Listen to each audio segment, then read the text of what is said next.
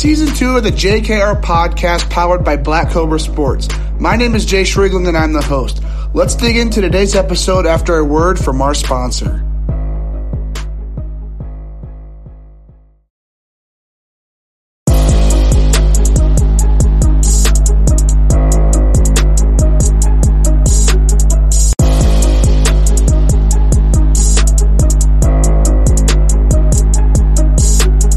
And welcome back to the JKR podcast. My name is Jay Shrigling and I'm the host. We are back with another weekend of your favorite podcast. We got two great episodes this weekend as we have two former Western Kentucky pitchers coming on the show. Today we've got incoming Kentucky transfer, played at Western Kentucky for 2 seasons. We got Mason Vinyard on the show. He's a great pitcher. He's in some talks with some teams right now about this year's upcoming draft, so I'm excited to see where that goes. But today we discussed those conversations with teams, how we got connected with them, what they're talking about, stuff like that. We talk about how he played for a JUCO and Western Kentucky. We talk about those key differences, talk about the transfer process going from WKU to Kentucky, how exactly that whole process works. Talk about that transfer portal. And then we dig into Tread Athletics and much more. So let's dig into the episode. I hope you guys enjoy it.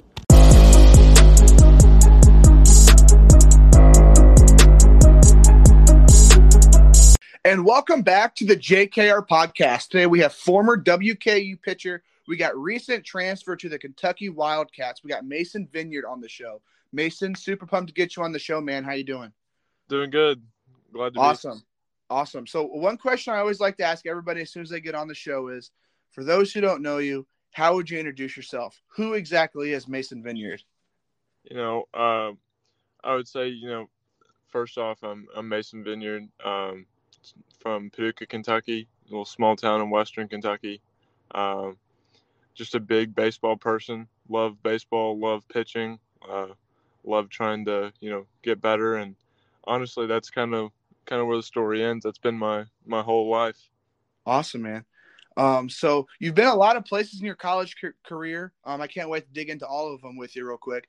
But let's start out with the initial recruiting process when you went to Wabash Valley. So back 4 years ago when you were in high school, you went to Wabash Valley. So how did that recruiting process start for you back in high school? So it's actually a pretty cool story. So in my junior year of high school, I tore my UCL and had Tommy John surgery. So, that goes that whole year. So I was almost kind of panicked, heading into senior season, like just coming off surgery, felt like time wasn't really on my side. So we were headed me and my dad were headed down to Jupiter to play in that tournament down there in the fall. And, we're sitting in the airport in Nashville.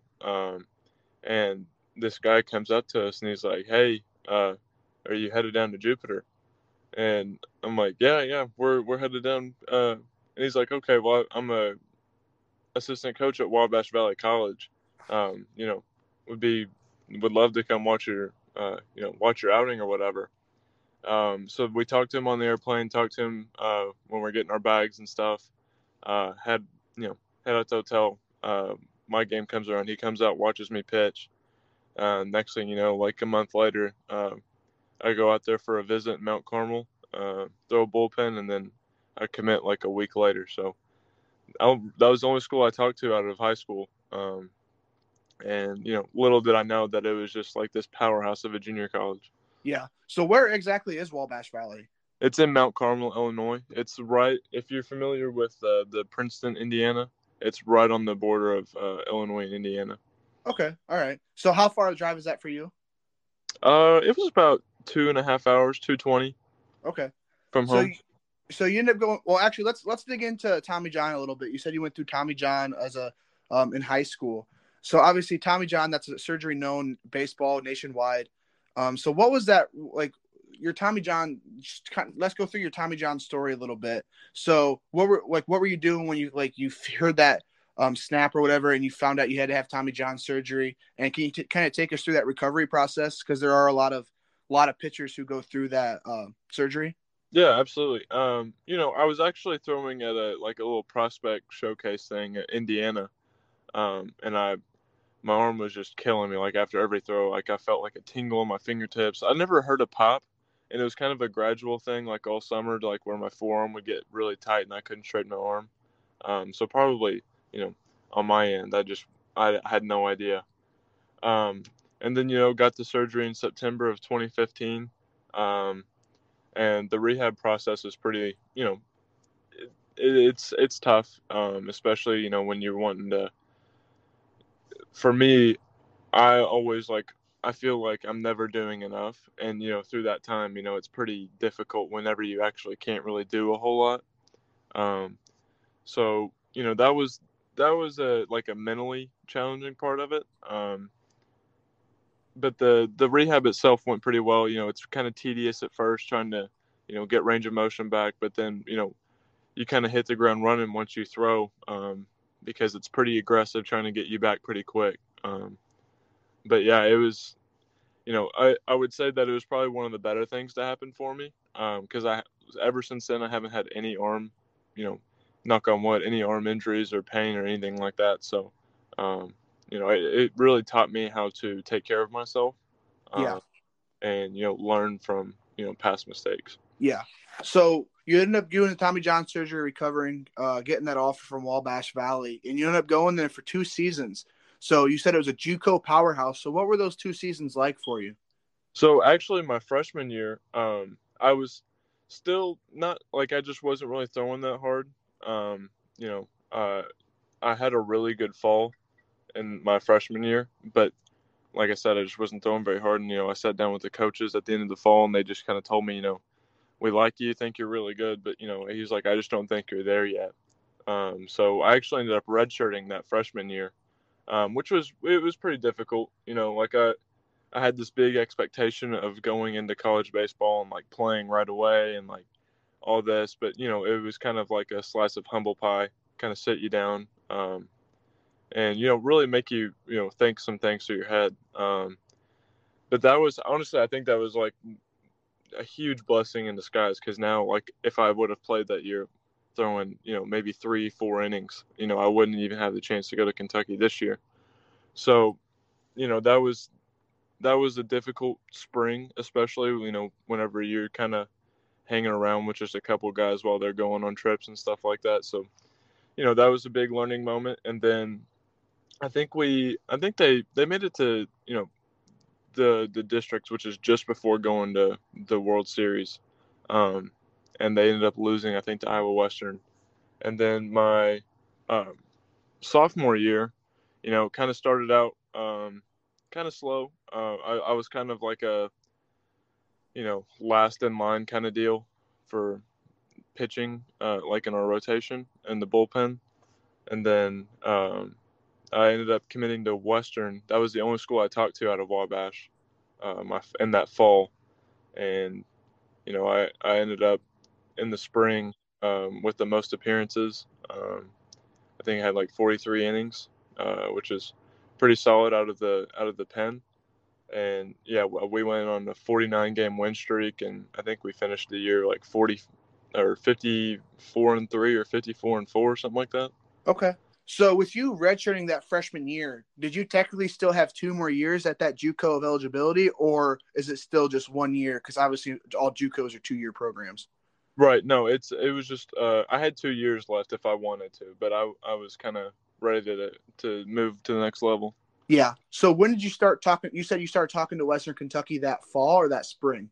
That fall. That fall. That okay. fall. So how did you get in contact with Western Kentucky? So in junior college, your fall is pretty much playing in showcases at whether that be in Grand Park, or you go to a Division I, and you kind of play a little round robin, and college coaches go there.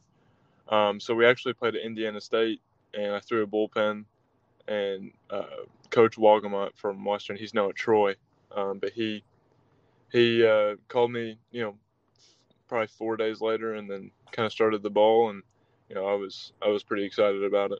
Yeah. So when you ended up heading to Western Kentucky, what were some of those initial differences that you saw playing for JUCO for 2 seasons, being at Wabash Valley, and then finally going to a D1 in Western Kentucky? What were some of those key differences you saw initially? To be honest with you, I think the first one was the difference in the hitters. You know, the hitters at the Division I level compared to junior college, they're more what's the word I'm looking for? They're more, disciplined. They don't chase as much. And if you make a bad pitch, especially to the wrong guy in a lineup, they'll make you pay for it.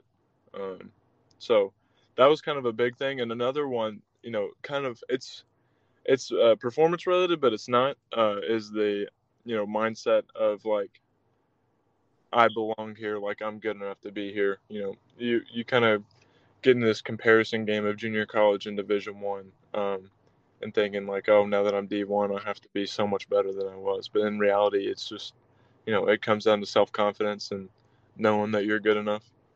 Yeah. So was there a difference aspect in training at all? Because obviously, I mean the what's it called? The prototypical junior college, what most people think is like, oh, you're in a really trashy weight room, stuff like that, and then D1, obviously, there's some better facilities. So is it like that at all, or was there kind of a similarity between training between Wabash Valley and WKU? So that's actually a really good question, and a good point.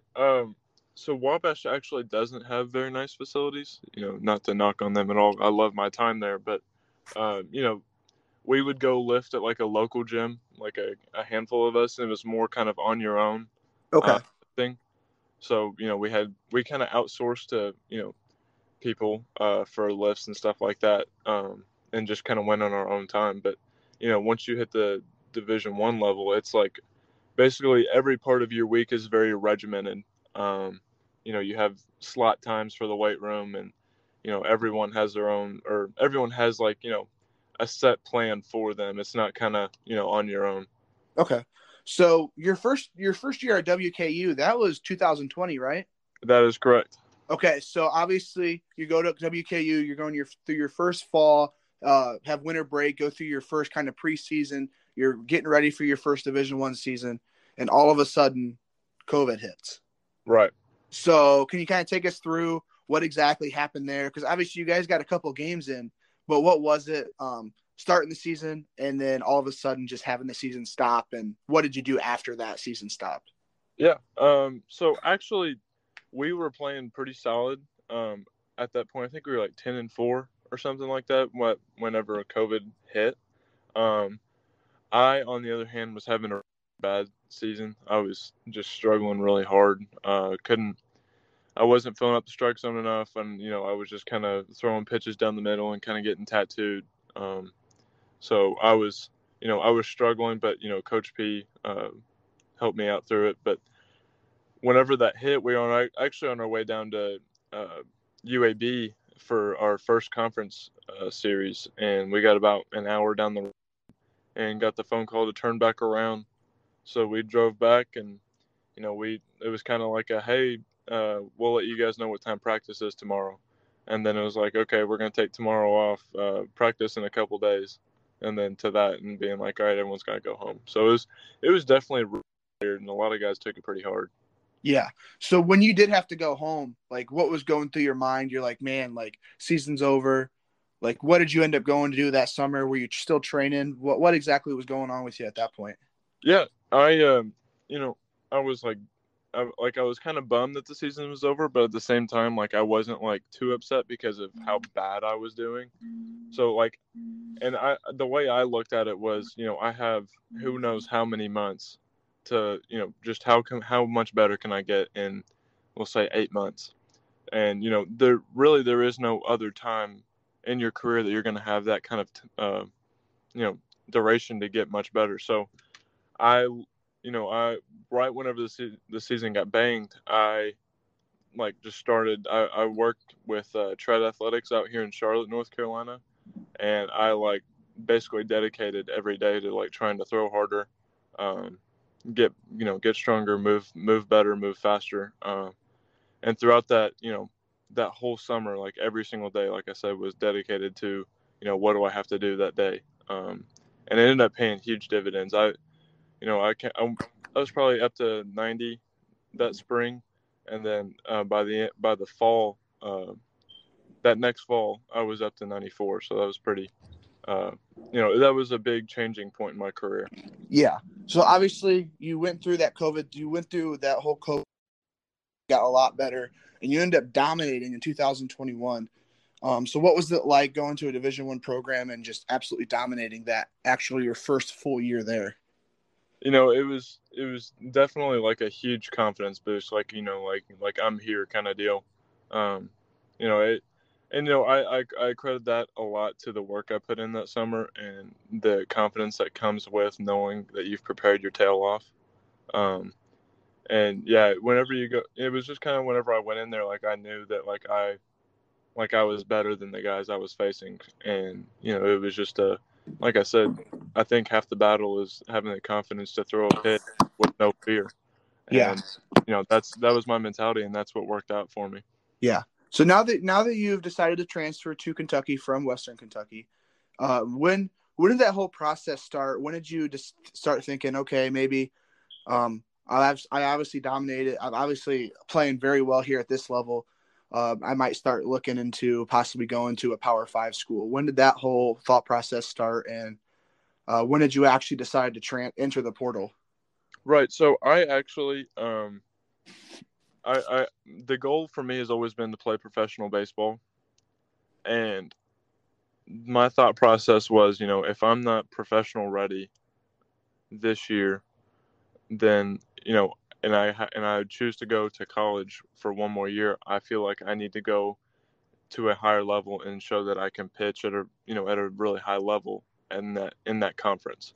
Um, so that was pretty early on, actually, like before the season even started. And with our coach resigning towards the end, everything just kind of lined up, and season was over. I gave myself like a week and a half to kind of slow things down, relax a little bit, and then enter the portal, and then it was just kind of a whirlwind from there.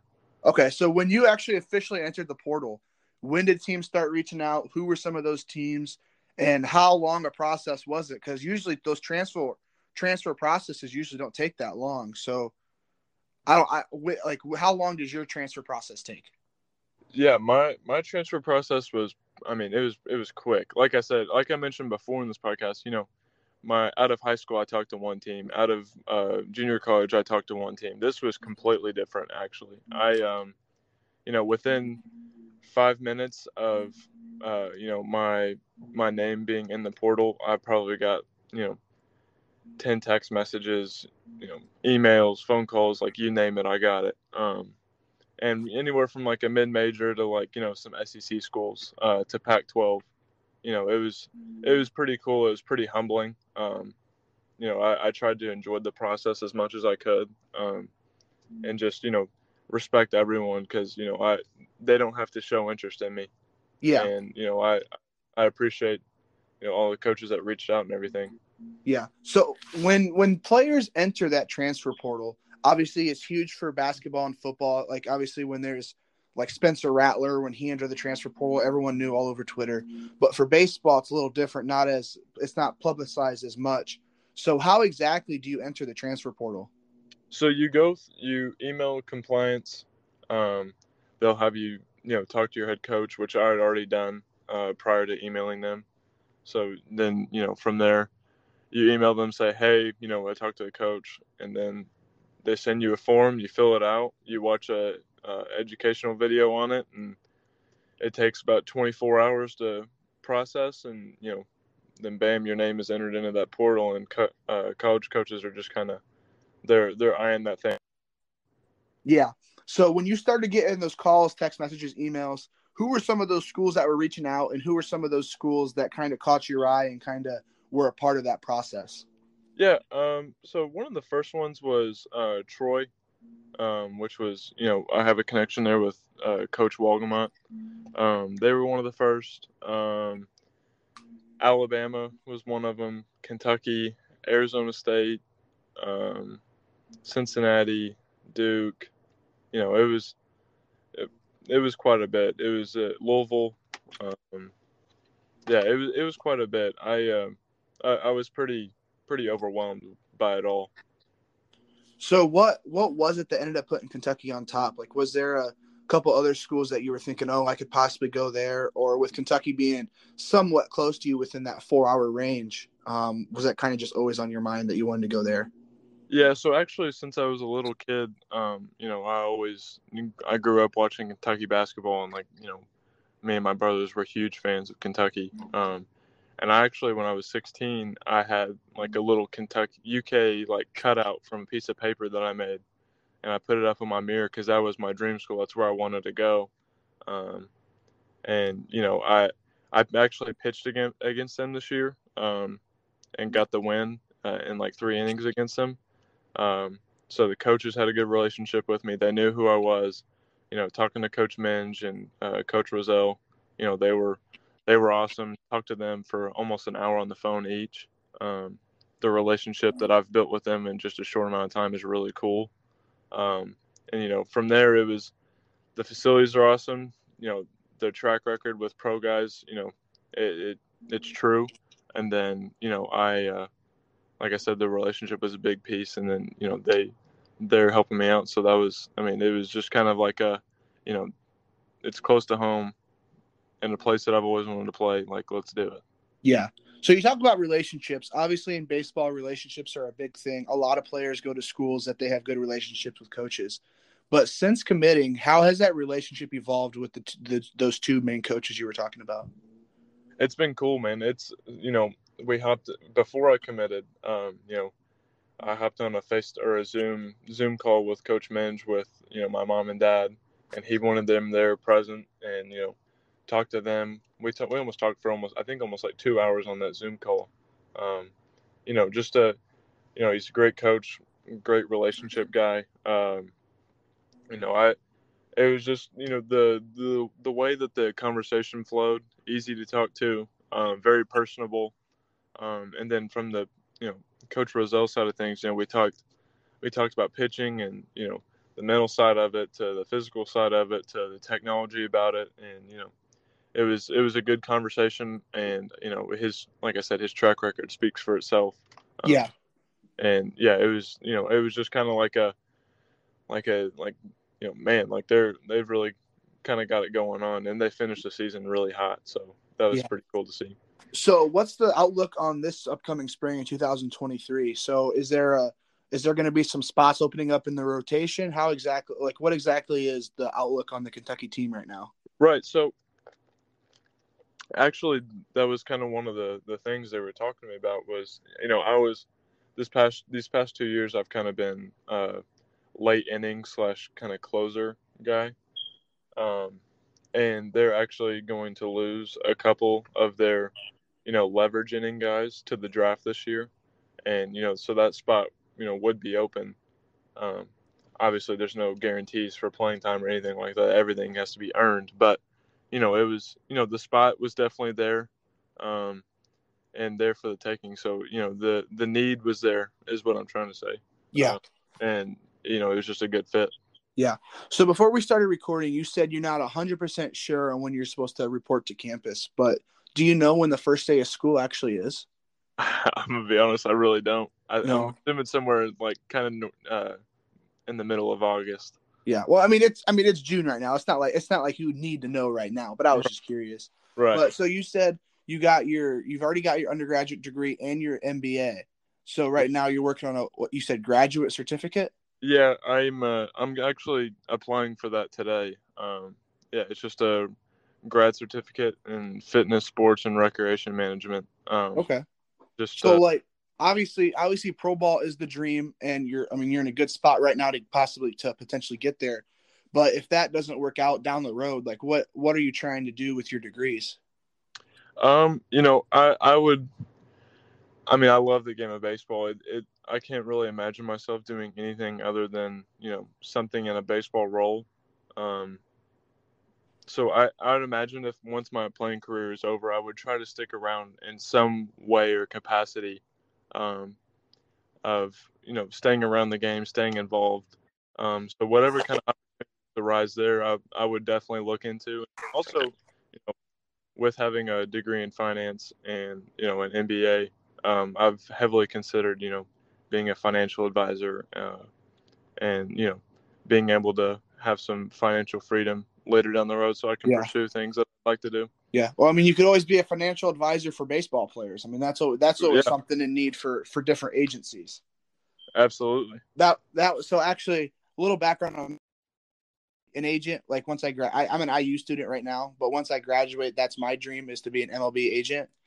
And that was actually one road I looked down to was going to the Kelly School of Business for a finance degree. That ended up not being what I chose, but that was one of my things I was looking into. Oh, cool. But That's cool. You do have two guys who are heading to IU this fall. We Cooper do. Hellman and what's the other guy's name? Luke Sennard. Luke Sennard. Okay, yeah, I got Cooper coming on the show tomorrow. So I'm kind of excited to talk to him as well. See how his whole transfer process went down. But yeah, I mean WKU, man, you guys all heading to some big time schools right now. Yeah, Cooper and Sennard, they're great kids. You know, so Cooper actually works with Trad Athletics as well. And we kind of, going into campus this, excuse me, this past year, his coach kind of reached out to me and was like, hey, like Cooper's going to be there, trying to make him feel welcome. So like that first day I was there, like, it's kind of open field. Like I invited him down to throw. And, little did I know that would turn into a pretty good relationship. He's one of my really good friends. We spent a lot of time together outside of the baseball field with, our group of friends, and, whether that be watching, UFC fights or playing video games or, going to a bowling alley or something like that. But he's a really good kid. He's really good, really talented. He's got a really bright future ahead of him. Yeah. So you got any stories about him you can bring up right now? You want to talk about before he gets on the show tomorrow? Honestly, none of them really come to mind right now. I'm kind of blanking. All right. So you got any questions I could ask him just to be like, hey man, what's up with this or something like that, just to mess with him a little bit? Yeah, you could say why is he the worst spike ball player in Kentucky? Worst spike ball player in Kentucky. All right. Yeah. I'll make sure to bring that up. But let's move on a little bit. So you're training right now, you said with Trad Athletics? Correct. So what's that day-to-day look like right now in the summertime? What are you trying to focus on in your training? So right now, I mean, obviously, trying to throw just a little bit harder. And then actually right now we are trying to basically have two different sliders. So one that has more of a sweep, and then one that has more of like a down and it's a little bit firmer. So we're actually kind of playing around with that with the TrackMan units, and just really trying to basically just like fine tune things before this summer, and then heading down to Lexington in the fall. Yeah. So you talk about your different pitches. So what exactly is your pitching repertoire?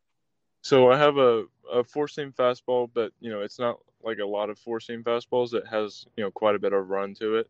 I really couldn't tell you why it is, but it does. And then I have a circle change, and then just a slider, and then the slider, depending on the count or the hitter, I can, like I said, I can manipulate it to be more sweepy or more firm and kind of straight down.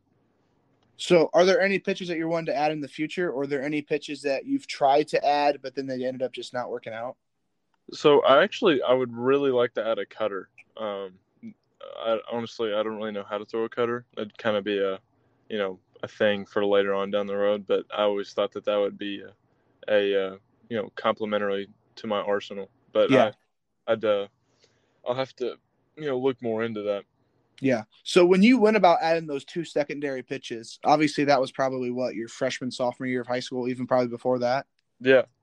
So when you're trying to add a new pitch, like how exactly does that process go for you? Are you just messing around with different grips and while playing catch? How exactly do you work that out? Yeah. So actually my changeup, I've thrown my changeup the exact same way since I was, 8-9 years old. And it's, I would say that I have the best feel for my changeup out of all my pitches. Like I'm comfortable throwing that, in a disadvantage counts, 2-0, 3-0 kind of deal, 3-1. And honestly, like like I said, I can just control it really well, and I have really good feel for it. But the slider was actually a pitch I just added this year. I always kind of had one, but it wasn't good. It wasn't anything I could get a swing and miss on. And so this year, something clicked preseason with the way that I throw it, and then I ended up using it, a ton for strikeouts this year. I think I had almost over half, not half, but close to half of my strikeouts with the slider this year, and got a lot of swings and misses. I think I only gave up one hit on it all year, but it was, adding that third pitch was massive for me and trying to, beat hitters in different ways. Yeah. So if you were a scout watching your game, obviously watching you on the mound and then watching you kind of in the dugout interacting with teammates, what would probably be your personal scouting report on yourself? I would say that, I'm a competitor first and foremost. Don't throw any pitches with any fear. You know, and then from the team side of things, I would say I'm a good teammate. Picking guys up, being personable, building relationships with guys, always having, a group of friends around. Yeah, just trying to, and, I would also say that, I try to help people out, whether that be throwing advice or, school advice or something like that. I would say that I like to help people. Yeah. Yeah. So obviously this past season and in 2021, you get to play some pretty big schools at WKU in terms of Power 5 and just good teams overall. So when you're facing teams like, let's say, a Big Ten team like Illinois or SEC like Kentucky, or when you're facing teams that are in your own conference, like, is there a way to tell? Like, can you tell differences in between the talent level, or when you're pitching on the mound, does it kind of feel the same? Yeah, no, there's definitely like a level of heightened like sense about it. Obviously you kind of watch the scouting report and you're like, oh, like, these guys can swing it a little bit. And to be honest with you, yeah, like a lot of kids kind of fall into this trap of like, oh, they're SEC or like, oh, like they're really good. But, you kind of have to throw that like in the back of your mind, and then just like in the front, you got to go like treat it like they're the same level as you and that you're better than them and you can go beat them. I think that's you know, the biggest thing that helps kids whenever they're facing, these higher levels is just knowing that they can beat these guys and that they put their pants on the same way that you do. Yeah. So when you're facing guys like that, this past season, who do you think would have been the hardest hitter to face? Was it more of a guy for that Big Ten SEC level, or was it a guy in your conference? I would actually say it was probably a guy in our conference. His name was Matt Kootenai. He went to ODU. I think he ended up with like 27 home runs on the year. Oof. I know I contributed one to him from my final outing of the year, but yeah, he just went up there with a good approach, and I mean he guessed right on pitches, and he got his hands extended, and he could crush the ball. Yeah. So when I played ball, I'm 2 years out of playing ball now. I'm going to be a junior at IU. Okay. I was never a pitcher, but when you're pitching and you do give up a home run, like what's that feel like? Not good. Yeah. It's it's like I get pretty ticked off at myself. It's just like, oh, how could you even throw that pitch there or something like that.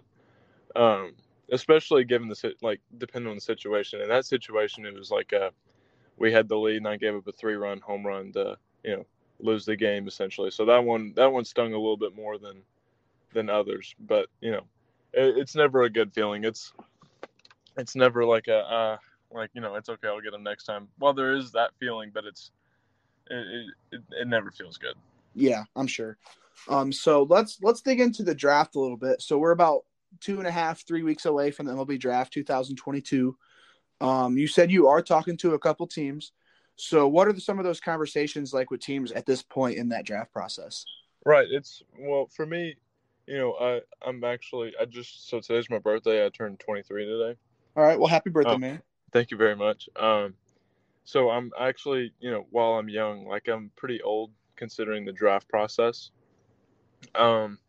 So, now it's kind of like basically answering simple questions like, talking about pitches and, personality and like, some history behind some things, and some medical history stuff.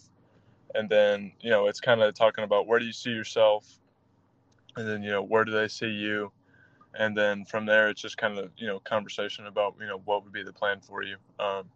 But it's all pretty simple right now. I'm excited. Hopefully something works out, but, at the same time, I'm open to anything, and, I've got good options ahead of me. So I'm, if nothing works out, I'm really excited to go to Kentucky. Yeah. So what are some of those? Are those conversations? Are they over the phone, or do they have some scouts coming into your facility at Tread Athletics? So there's actually some scouts that come in to Tread, but then for the ones that I've had, it's just kind of over Zoom. Okay.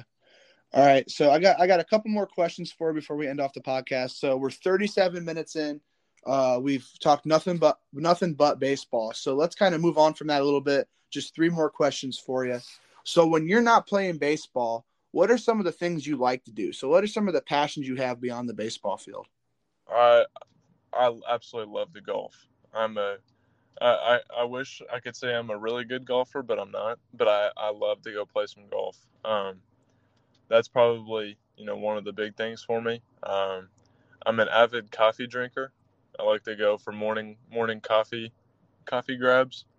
Um, and one of the things I also like to do is play disc golf. I'm sure might get some chirps for that, but we had a lot of buddies back at Western, especially last year, that played, and it was pretty competitive. It was a way for us to get out, move around, and have some fun. So that was pretty fun. Yeah. But I'd say those are probably the main 3 things that I spend majority of my time outside of the baseball realm doing. All right. So when you're drinking coffee, what type of coffee are you drinking? I think Black Rifle Coffee. Have you ever had that? I think that's located somewhere in Kentucky. Yeah, I've actually never had that before. I'll have to give that a shot. I'm typically kind of your basic Starbucks or Dunkin'. And if there's like a little local place, I'll go check that out. Especially like when we were on the road this year. But it kind of depends on the time of year. Like if it's hot outside, I'll get an iced coffee. If it's cold outside, I'll get a hot coffee. But I like to kind of mix it up a little bit and what I get and the variety of it. Yeah. So are there some coffee shops in your hometown of, is it Paducah? Paducah. All right. So is there some local coffee shops there? I know you said it's a small town. So how big is your hometown? I think, honestly, I haven't looked in a while, but I think it's around 30,000 people. Oh, that's not too bad. I mean, that's not big, but not small either. Yeah. It's still kind of like a majority of people like know everyone, or not everyone, but you get the point. It's kind of most people talk. Yeah. Honestly, there are some, but I haven't really found any places that I necessarily I'm like, oh, like that sounds really good. But there are a couple that I'll if I'm like wanting to get a variety, I'll go out there and go grab one of theirs. Yeah. All right, man. So just, I guess, a couple more questions for you. Yeah. I'm a big NIL guy just because, like I said, I'm trying to be an agent. So I'm kind of using NIL as just a way to like gain some experience with some athletes. Yeah. So just a couple questions for you. Have you had any NIL deals or have you had any businesses reach out to you yet? I actually haven't, as much as I loved my time at Western, and I'm very grateful for it. Conference USA and being kind of like a middle tier Conference USA to bottom tier, there's not really, I guess businesses aren't really seeking out as much for those guys. So it's not like it's not like a Kentucky basketball player and like an Alabama football player kind of deal. But no, I actually haven't had any NIL deals or anything like that. I know a couple guys on our team would like reach out to companies and like get free shirts and stuff like that. But yeah. I haven't done that yet. So did WKU, did they educate you guys at all on NIL? Because I know like at IU and some of these bigger colleges, like they have these courses for athletes to take. Did WKU kind of educate you guys on different ways to capitalize on NIL, or was it kind of just free range, like it's a thing now, you guys can kind of do whatever you want? I would say it's kind of a mixture of both. They kind of explain the rules and everything behind it at first, and they give you like this influencer platform, to kind of if you want to dive into it, you can. but after that first week of it, it was kind of like it's all really up to you. There's no more talk of it. Okay. So just one last question for you. If you could endorse any brand in the nation, what would that be and what would be the reason for it? Holy cow, that's a tough one. You got to think about this one. Any brand? Yeah, any brand. Baseball related, off the field, anything. I think I'm gonna have to go with your kind of cliche regular one. I'm actually gonna have to go Adidas. I like shoes, and I think that they have some pretty cool shoes and stuff. And then also from the baseball side of things, they have some pretty cool gear as well. They'll always keep you looking pretty sharp, so I don't really think you can go wrong there. I'd say that's probably like at least one of my top three. Okay. So is Kentucky, are they Adidas school or what brand are they rocking? They're actually Nike, which also you can't go wrong there either. Of course. I just typically kind of like the Adidas shoes a little bit better than Nike, but like I said, you can't go wrong with either one. Yeah. Well, your boys Cooper and what was it, Mason? Luke? Yeah, Luke. So they're going to be rocking some Adidas shoes because we're an Adidas school. They will. But, all right, man. Mason, thanks for coming on the show. I really appreciate it. Had a great time talking to you. Just good luck the rest of this summer. Good luck this upcoming draft here in a couple of weeks. And if you head to Lexington, man, good luck. And you guys play IU at some point next season. I know that for sure. So hopefully I'll be able to watch you play a little bit. Yeah, absolutely. No, I really appreciate you taking your time and inviting me on the podcast. It's been a good time. It's been a good experience.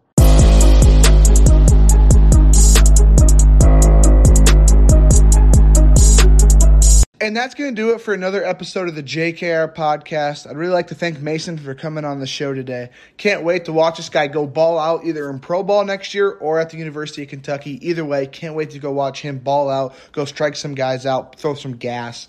But make sure to tune in tomorrow as we have one of his former teammates. We got Cooper Hellman coming on the show tomorrow. He's actually a couple years younger than Mason, transferring to IU instead of Kentucky. So teammates this past year at WKU, both had some good seasons. But for any more updates on the JKR podcast, make sure to give our website and our social media a follow. The website's going to be www.jkrpodcast.com. And then our social media is going to be at JKR_podcast. And we also have a YouTube page that we do a couple episodes on every couple months. Just look up YouTube, go to JKR podcast, search that up. Got about 8, 9, 10 episodes on there right now, so go check that out as well. But with that being said, I'll catch you guys tomorrow for the interview with Cooper.